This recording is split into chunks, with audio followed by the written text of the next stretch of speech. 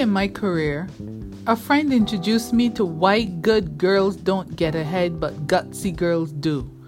It's a book that's written by Kate White. She had read it and felt that I would also find it useful, and I did, for several reasons. This book, like so many others that I have read since then, had a profound impact on my way of thinking about myself, about work, and about managing others. So I thought that it would be useful to share some of the things that have stuck with me over the years. First, deliverables matter. If you are going to be successful, you need to know what are the key deliverables that your manager expects from you.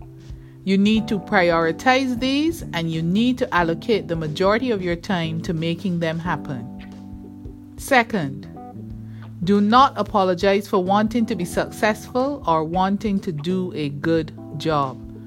From the start of this book, the author made it easy for you to identify what it takes to be successful. Being willing to take chances and implement the good ideas that come into your head is one of them. Also, being unafraid to speak up and offer opinions that can contribute to the overall success of the organization is another. There's great value in delegating tasks. Not only does delegating free you up to do other things, but it also adds to the growth and development of those that you manage or supervise. Not everyone is going to think that what you have asked them to do is boring or mundane.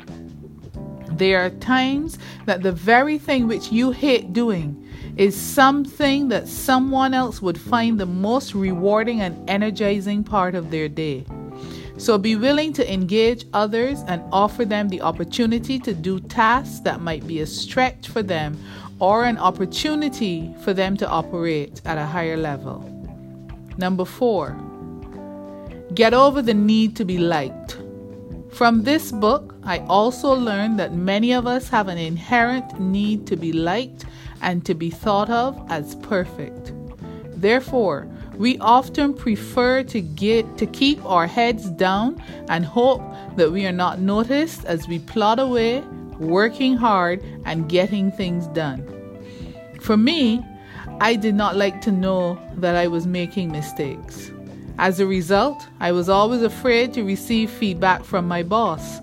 I can still remember the day that my mindset changed, moving away from a fear that you will hear something negative about yourself gets you to a point where you can get valuable information that can help you to grow.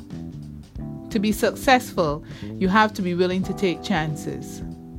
Being courageous means that you are willing to push the envelope and take the opportunity to see what will happen if you try.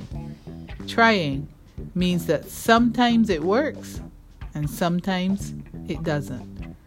That's why it's better to be gutsy than good.